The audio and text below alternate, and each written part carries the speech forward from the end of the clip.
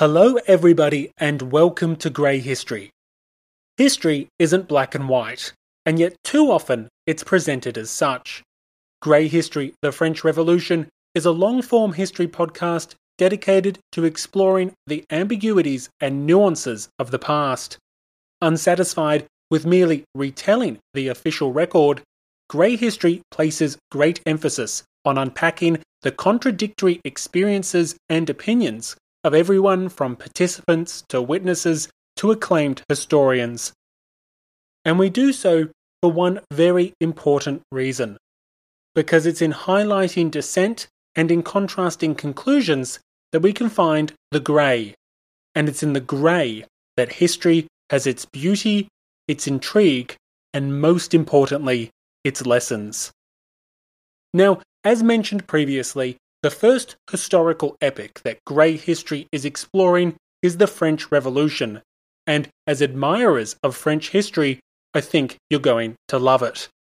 To be honest, the show might as well be called the French Revolution podcast, as it took some 50 episodes just to knock off King Louis XVI. So, if you're looking for your next long-form, detail-rich journey on the French Revolution, one recommended by universities and loved by history enthusiasts, well then, Grey History is the show for you. But before we begin, you may be asking yourself, why?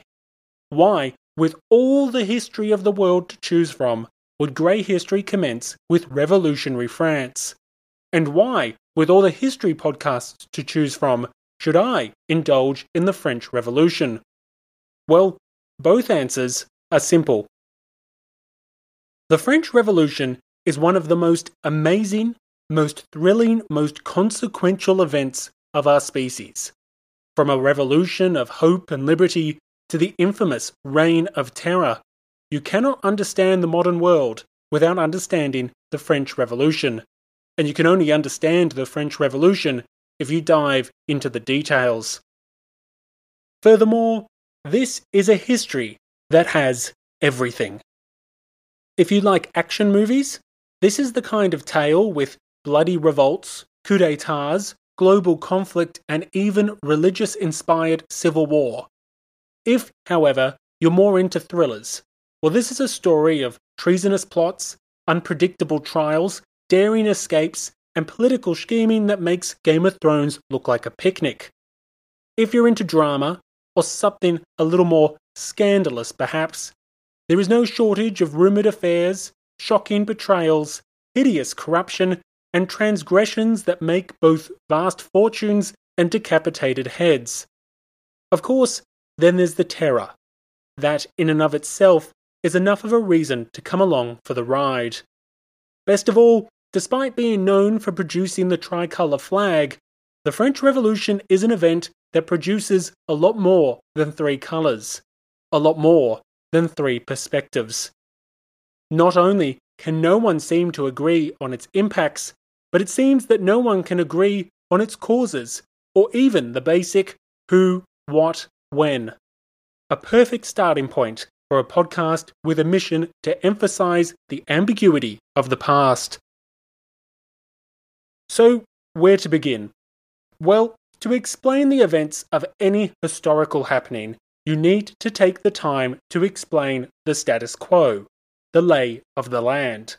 And that's what we'll do in the first 2 episodes of this series. For the French Revolution, explaining the status quo is even more of a necessity, because unlike ancient Rome or World War II, the basics generally haven't been covered by high school education or some great television series. So, in this episode, we're going to explore French society, from the priest to the peasant, from the sovereign to the slave. In the next episode, we'll blitz through 2 centuries of French history, focusing on the reigns of King Louis XIV and Louis XV, or alternatively, the Sun King and his complete disappointment of a successor. After that, we'll be ready to roll. We'll slow things right down and get into the narrative by following the ascension of Louis XVI and his decision to get France involved in the American Revolutionary War. Of course, only the first episode will play here on the French History Podcast, but you can find Grey History, the French Revolution, by searching for the French Revolution wherever you get your podcasts. Alternatively, you can search for Grey History. That's Grey with an E. One final note, this episode that you're about to hear was the very first episode of Grey History ever. The show has come a long way, as has the microphone quality. So don't worry, it does improve rapidly, but my dodgy French, less so. Anyway, with the agenda set, let's begin our journey on one of the most important and underrated events in human history. Let's begin your next binge-worthy adventure with Grey History, the French Revolution.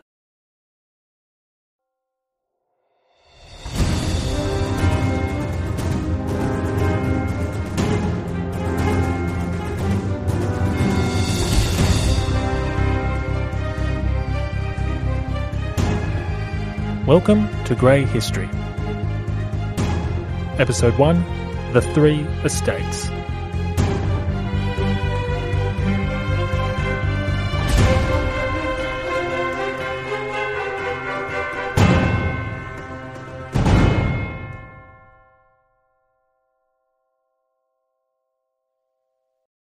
I want you to imagine yourself standing in the middle of a stadium. A 100,000 seat stadium with 100,000 people in it. Now, to help with the visualizations, Madison Square Gardens, that's got a capacity of roughly 20,000 people. Yankee Stadium just under 60, Wembley Stadium 90. I'm asking you to imagine a significant stadium, one roughly double the capacity of the Colosseum and approximately the same capacity as that dust bowl of a stadium on Geonosis. The reason why I want you to imagine a stadium with 100,000 people and 100,000 seats, and specifically those numbers, is I'm going to use this stadium to emphasize the huge differences between the three key social groups of old regime France. These differences were dramatic in terms of both population and wealth, and the people and seats inside this stadium will illustrate just how substantial and disproportionate those differences were. In fact, the words substantial and disproportionate probably aren't punchy enough to reflect just how divided French society was prior to the Revolution of 1789. The division was so great that it would literally be the first thing you noticed as you stood inside this stadium. Sure, you might eventually notice the different sponsors or the outdated fashion or the abundance of yellow vests. But undoubtedly, the first thing you would notice in this French stadium of ours is that it is structured in an incredibly odd way. The distribution of seats and people is completely out of whack. Two large seating areas are completely sectioned off. Collectively representing about a third of the stadium's seats, these two sections are the best seats in the house. Yet despite their prime location, these seats are almost empty. In what appears to be the two members' zones of this stadium, the amount of unoccupied seats is shockingly high. And this is really odd considering the general admission, the rest of the stadium, is packed. People are sitting on each other's laps, they're sitting in the spaces between aisles. It's clearly this area that is containing all the missing people.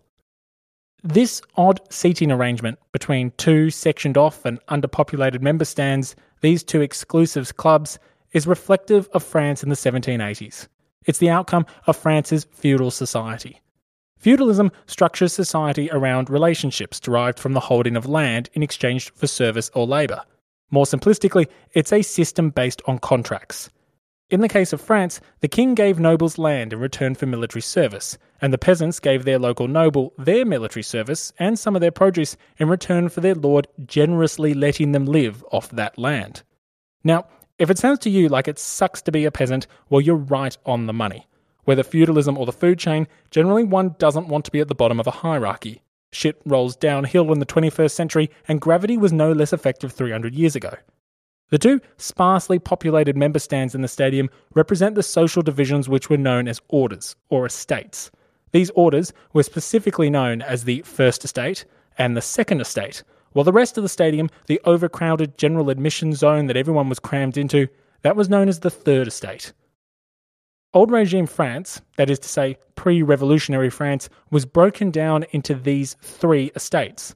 These estates were not like classes, but more like castes. Social mobility between them was very limited. Simplistically put, The first estate was comprised of members of the Catholic Church, the second estate was comprised of members of the nobility, and the third estate was comprised of everyone else, from the rich merchant to the penniless beggar. Alternatively, the divisions represented those who prayed, those who fought, and those who worked. These three estates were the foundations of France's social structure in the centuries prior to the Revolution. If they sound medieval in nature, that's because they were. Feudalism was the prominent social system of medieval Europe, and France was no exception. The first and second estates were known as the privileged orders, and it's not because of their preferential seating. They were known as the privileged orders because of their preferential status within the old regime. But, as we'll explore now, that didn't mean everyone in those estates enjoyed the same amount of privilege.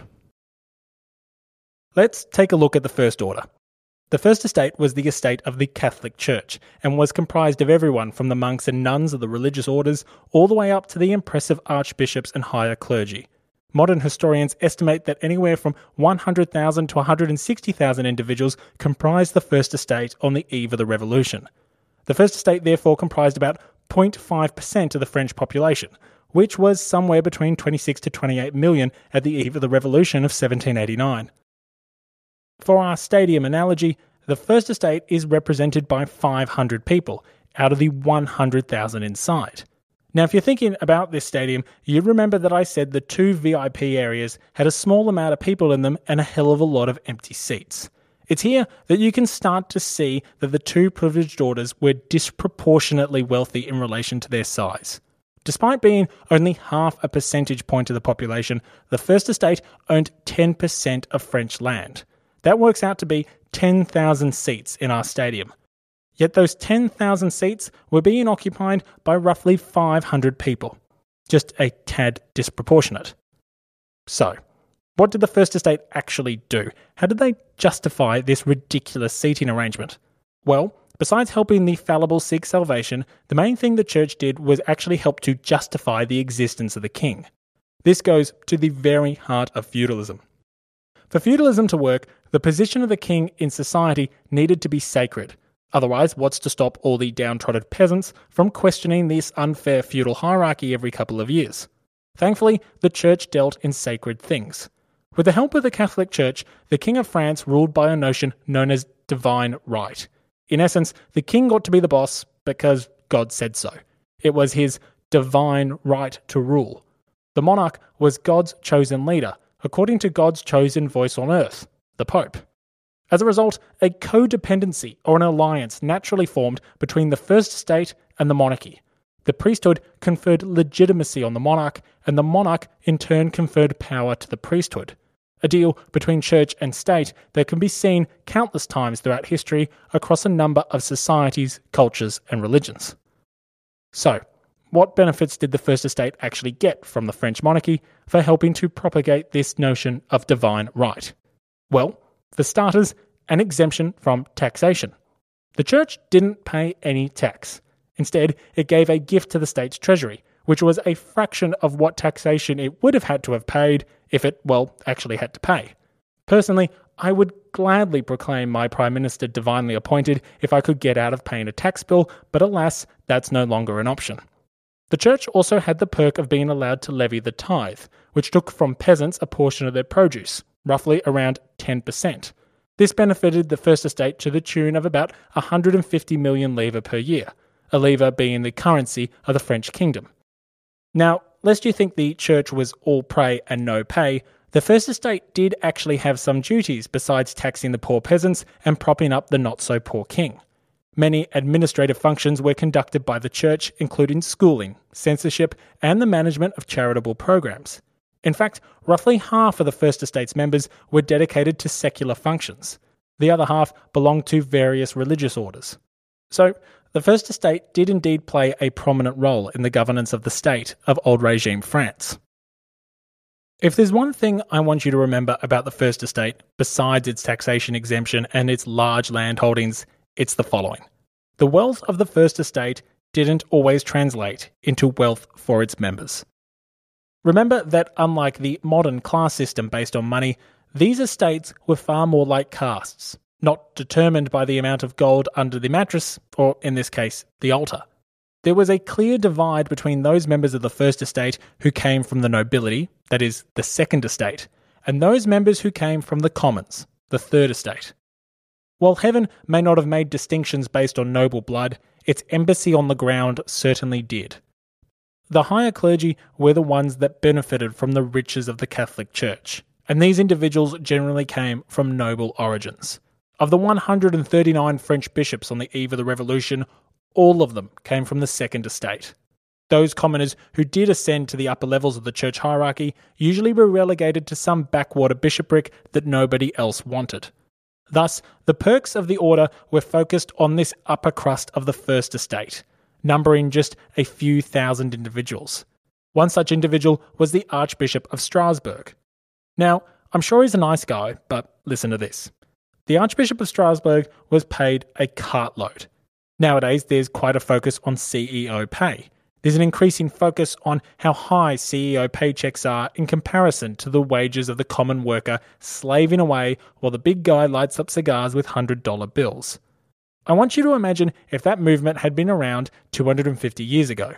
The CEOs of many large American companies are currently receiving a lot of bad press in recent years for being paid 300 times that of their worst paid employee. Now, this is my very first podcast and I don't want to get sued, so I'm not going to name those companies, but believe me, companies like McDonald's and Walmart are feeling the heat and I doubt they're loving it. The Archbishop of Strasbourg had a yearly income of 450,000 livres. That 450,000 livres more or less dwarfed the 750 livres a priest would earn.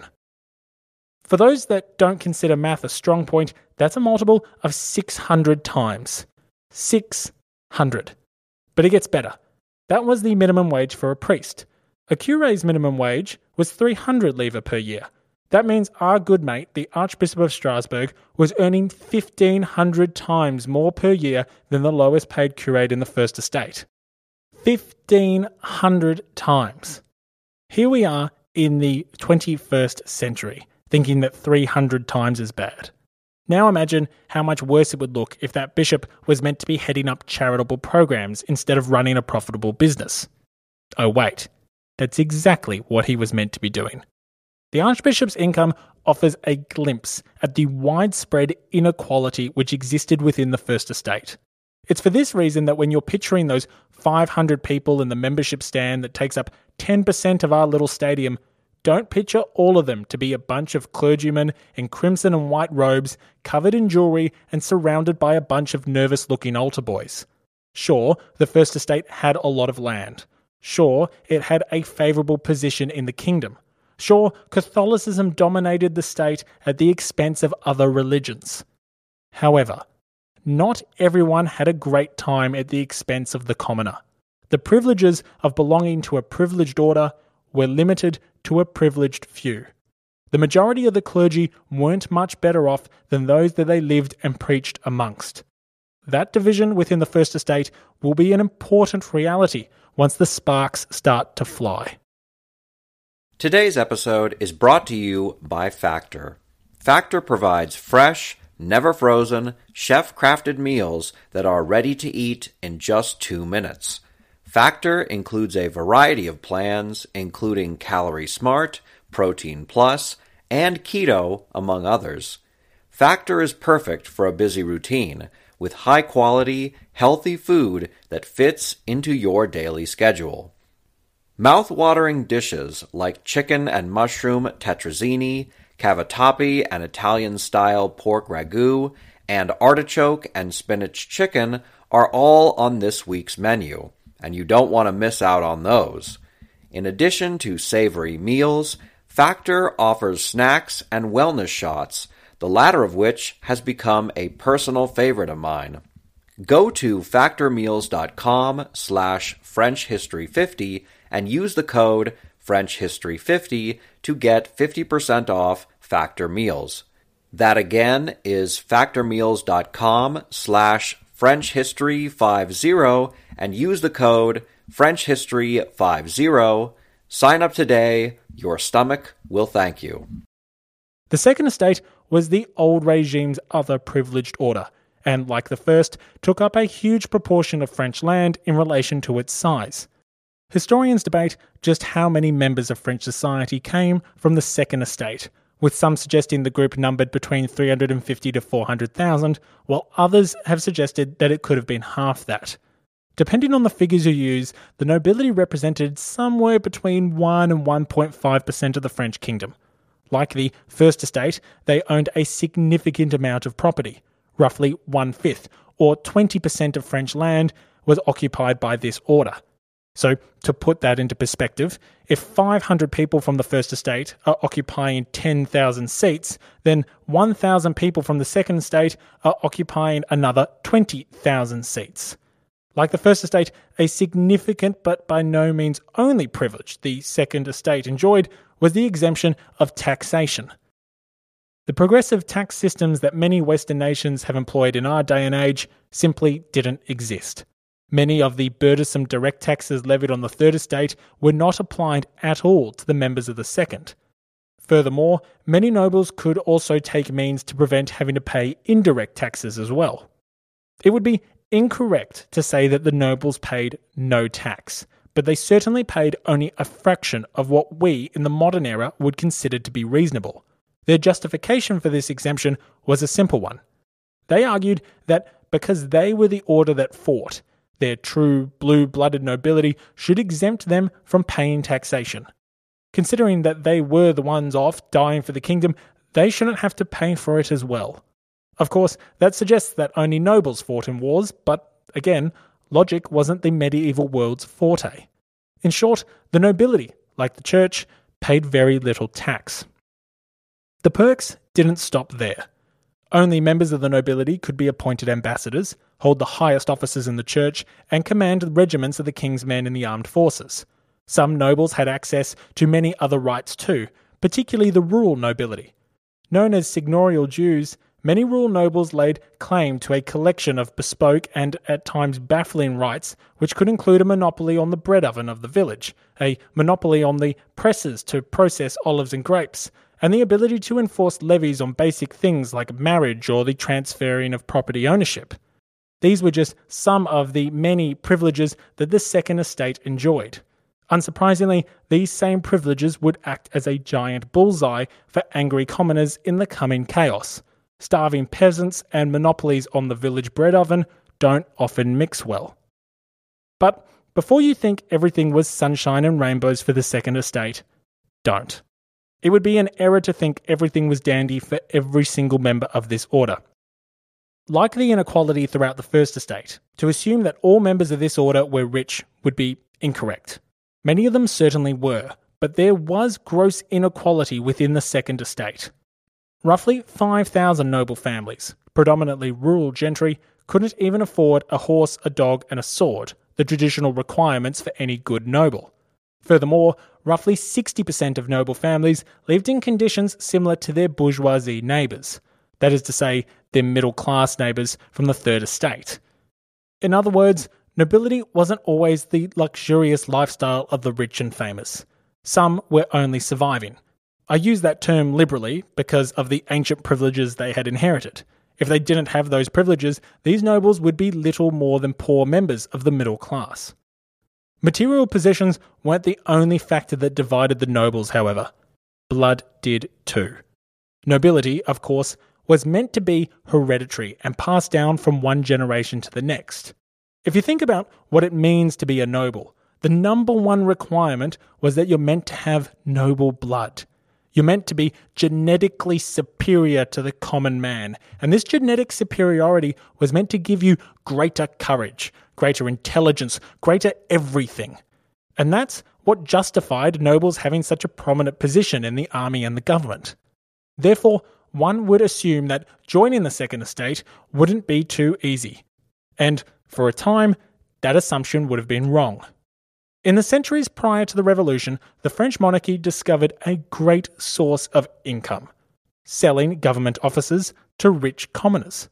In the 2 centuries before the Revolution, a rich bourgeoisie merchant, or upper middle-class merchant as we might think of them today, could purchase an office from the crown and potentially get exemption from taxation or even potentially ennoblement as part of the deal.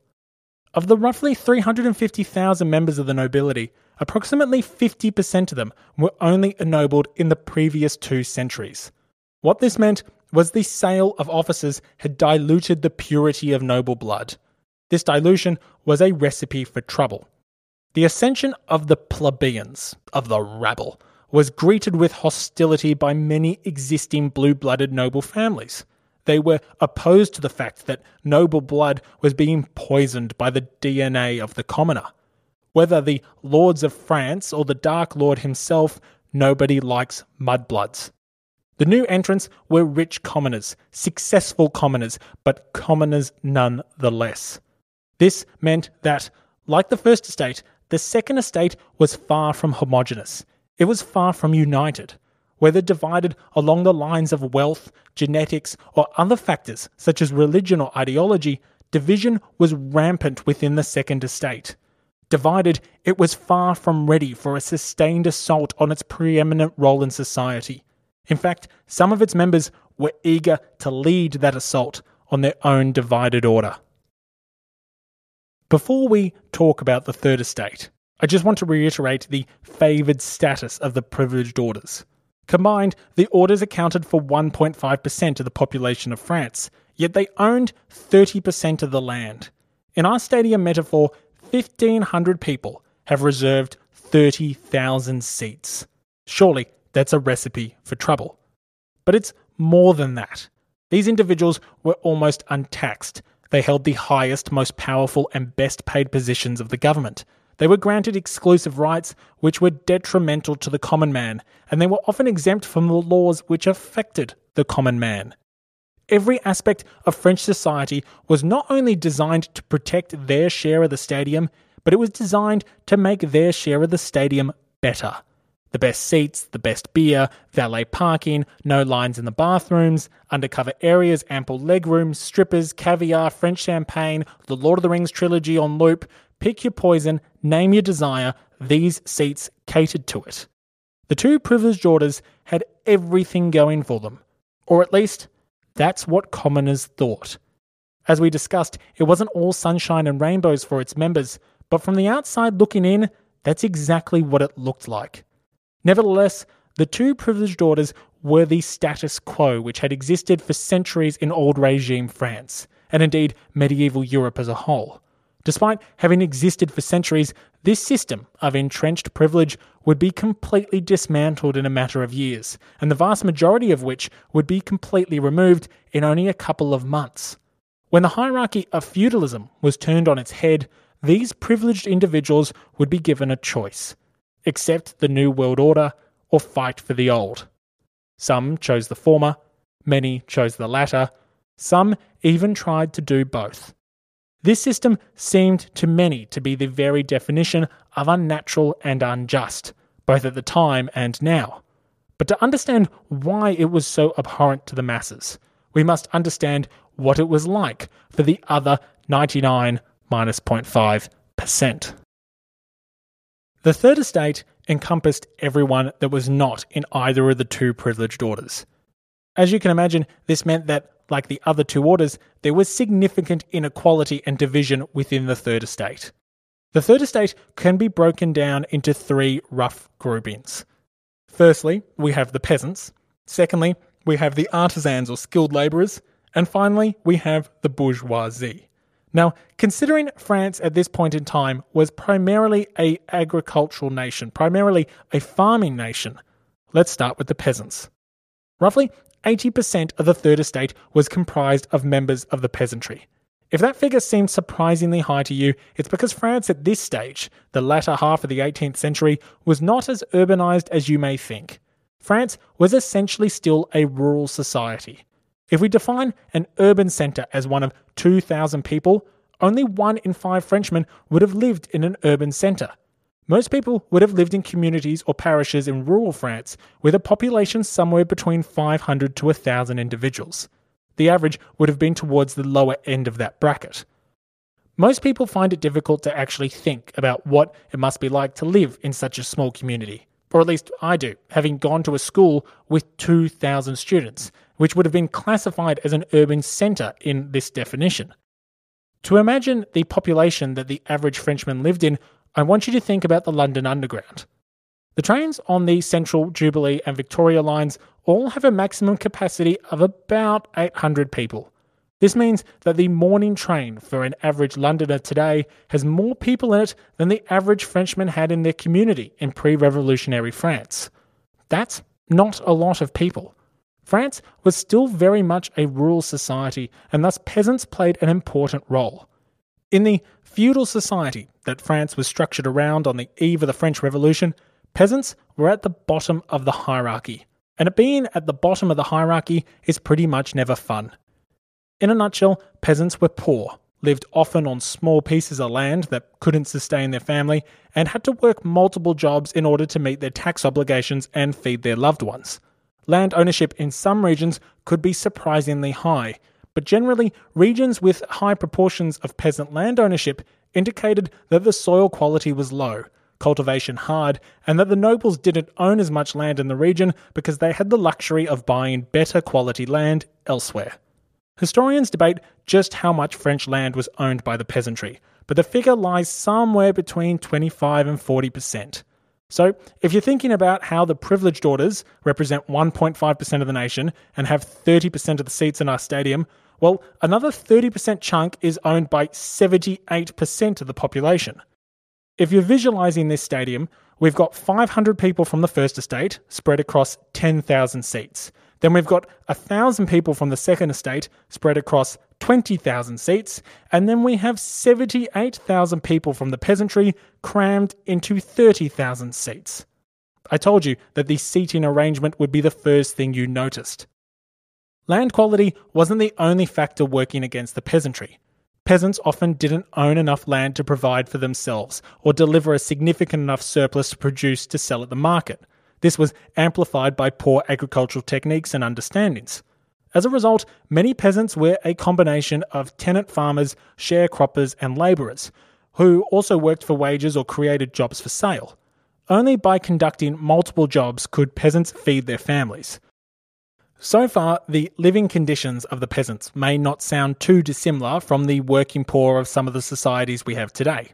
After all, don't the working poor of America also only own a fraction of the land? Don't they also make up a large proportion of the population? Don't they too struggle to pay their bills and feed their families, having earned only a few dollars an hour flipping burgers or cleaning hotel rooms? Well, that may be true, but we are talking about two very different situations here. And that difference has nothing to do with the fact that one has running water and electricity and the other doesn't. It has everything to do, however, with the taxation burden. On top of all the hardships and disadvantages already mentioned, the tax burden was significant for the peasantry. Anywhere from 1/4 to 1/3 of the peasant's produce would be taken from him by the two privileged orders. This could be justified through taxes, seigneurial dues, and finally the church's tithe. As a result of all of this, many peasants lived in miserable conditions. Many lived in complete and utter poverty. What did this poverty look like? Well, let me quote to you from the diary of Arthur Young.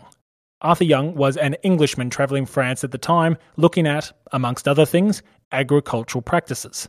My definition of travelling France, looking at agricultural practices, involves a lot of wine tasting. But hey, he was a tad more professional. On the 5th of September 1788, less than a year from the commencement of the French Revolution, Young wrote the following about the state of the peasantry.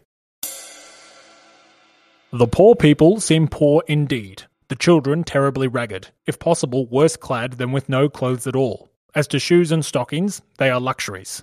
A beautiful girl of 6 or 7 years, playing with a stick and smiling under such a bundle of rags as made my heart ache to see her, they did not beg, and when I gave them anything, seemed more surprised than obliged. 1/3 of what I have seen of this province seems uncultivated, and nearly all of it in misery. What have kings and ministers and parliaments and states to answer for their prejudices, seeing millions of hands that would be industrious, idle and starving, through the execrable maximisms of despotism or the equally detestable prejudices of the feudal nobility? Young paints a picture of a people wallowing in desperation and hopelessness. He paints an image like you would see on posters and TV advertisements for charities asking for aid for children in war zones of third world countries. But Young does something more. In his writings, you get a glimpse, ever so briefly, of the political storm that was brewing in France, of the viewpoint of men of letters. His attacks on despotism, on feudal nobility, these offer a glimpse of what was to come. Having drilled into you that France was still a rural nation, let me now say that France at this point in time was much more urbanised than many other European states. 8 cities existed with more than 50,000 people, with Paris being the largest, at around 650 to 700,000. It's in these cities that we find most of the members of the second of the 3 main social groupings of the Third Estate, the artisans. These craftsmen and labourers lived only slightly better lives than the peasants in the countryside. In normal times, urban workers spent somewhere between 40 to 60% of their income on bread alone. Despite Minister Turgot's attempts to introduce reform in the early years of the reign of Louis XVI, urban workers had few rights granted to them by law. According to a Parisian who worked in the printing press industry, workers, robbed of their ability to choose employers to a large degree, were no better off than the slaves of Algiers or the blacks who are used to work on sugar and indigo on the islands. The islands that this Parisian worker refers to here were the French colonies in the West Indies. We are still in the age of empires after all. Now, we'll talk about what happens to the slaves in the French colonies during the Revolution, but I must say that I don't think for a moment that the artisans of Paris were on anywhere near the same level of terrible working conditions than the slaves on the Caribbean islands. Nevertheless, they were still terrible. They lived in cramped districts, could barely afford their living costs, and were treated poorly by both the nobility and the wealthy bourgeoisie they worked for. It's these skilled labourers and artisans that make up the famous sans-culottes of the French Revolution, and this group will be extremely important in determining its direction and its radicalism. Finally, there were the bourgeoisie, or the middle class. Lawyers, merchants, financiers, doctors, clerks, a range of professions made up the upper crust of the Third Estate. These individuals lived much better lives than the peasants or the artisans. As a result of their lifestyle, their grievances with the old regime were not primarily economic in nature. Instead, the grievances of many of the bourgeoisie at the time of the Revolution were social. In the last few decades, the ability of the Third's upper crust to climb the social ladder had been inhibited. Once upon a time, the rich members of the Third had been able to buy government offices.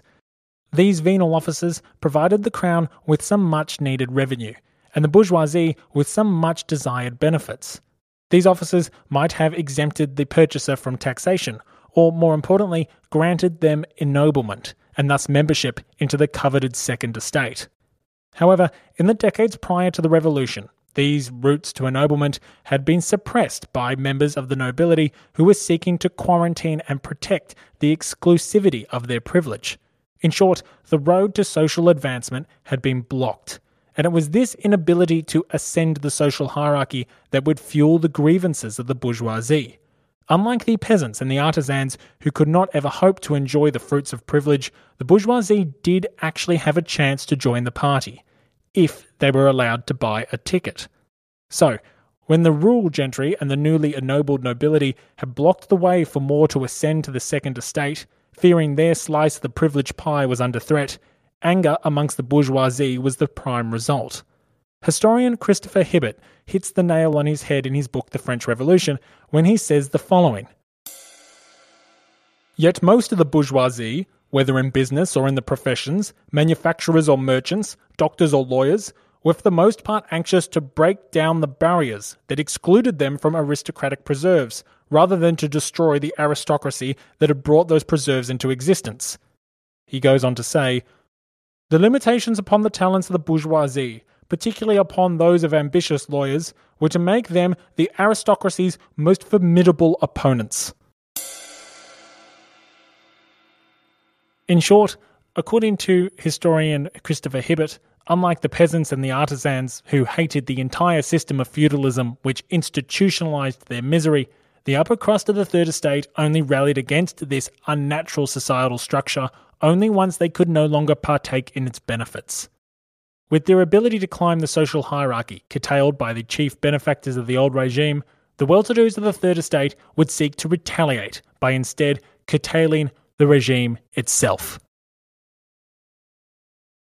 Having covered disgruntled bourgeoisie, overworked artisans, suffering peasants, we now have a more complete picture of our French stadium. Combined with the privileged orders, this is what French society looked like at the eve of the revolution. There's more lopsided laws and distorted arrangements to cover, but it's easy to do that as we go along. Instead, it's time to focus on some of the key people who helped to get this revolutionary party started, namely Louis XIV and Louis XV, the Sun King and his drop kick of a successor. After that, in the third episode, we'll tackle the American Revolutionary War and Louis XVI's rise to the throne, as we start to get into the nuts and the bolts of the French Revolution, and more importantly, into the grey. Thank you for listening to the very first episode of Grey History. Now, if you've liked the show, there's one small thing you can do that will make a big difference for me, and that is subscribing to the podcast. Grey History is just starting out, and I need all the help I can get, so if you've enjoyed the show, please do hit that sexy subscribe button. Once again, thank you for listening, and have a great day. History is the greatest adventure story. But does it ever leave you wondering what the women were doing all that time? This is Lori from the Her Half of History podcast, and the answer is that some women were seizing power, or escaping slavery, or spying for their country, or creating artistic masterpieces, while countless others were doing the laundry, getting married, and wondering why their clothes don't have more pockets. If you would like to hear the stories of women doing all of those things, check out Her Half of History at herhalfofhistory.com or wherever you get your podcasts.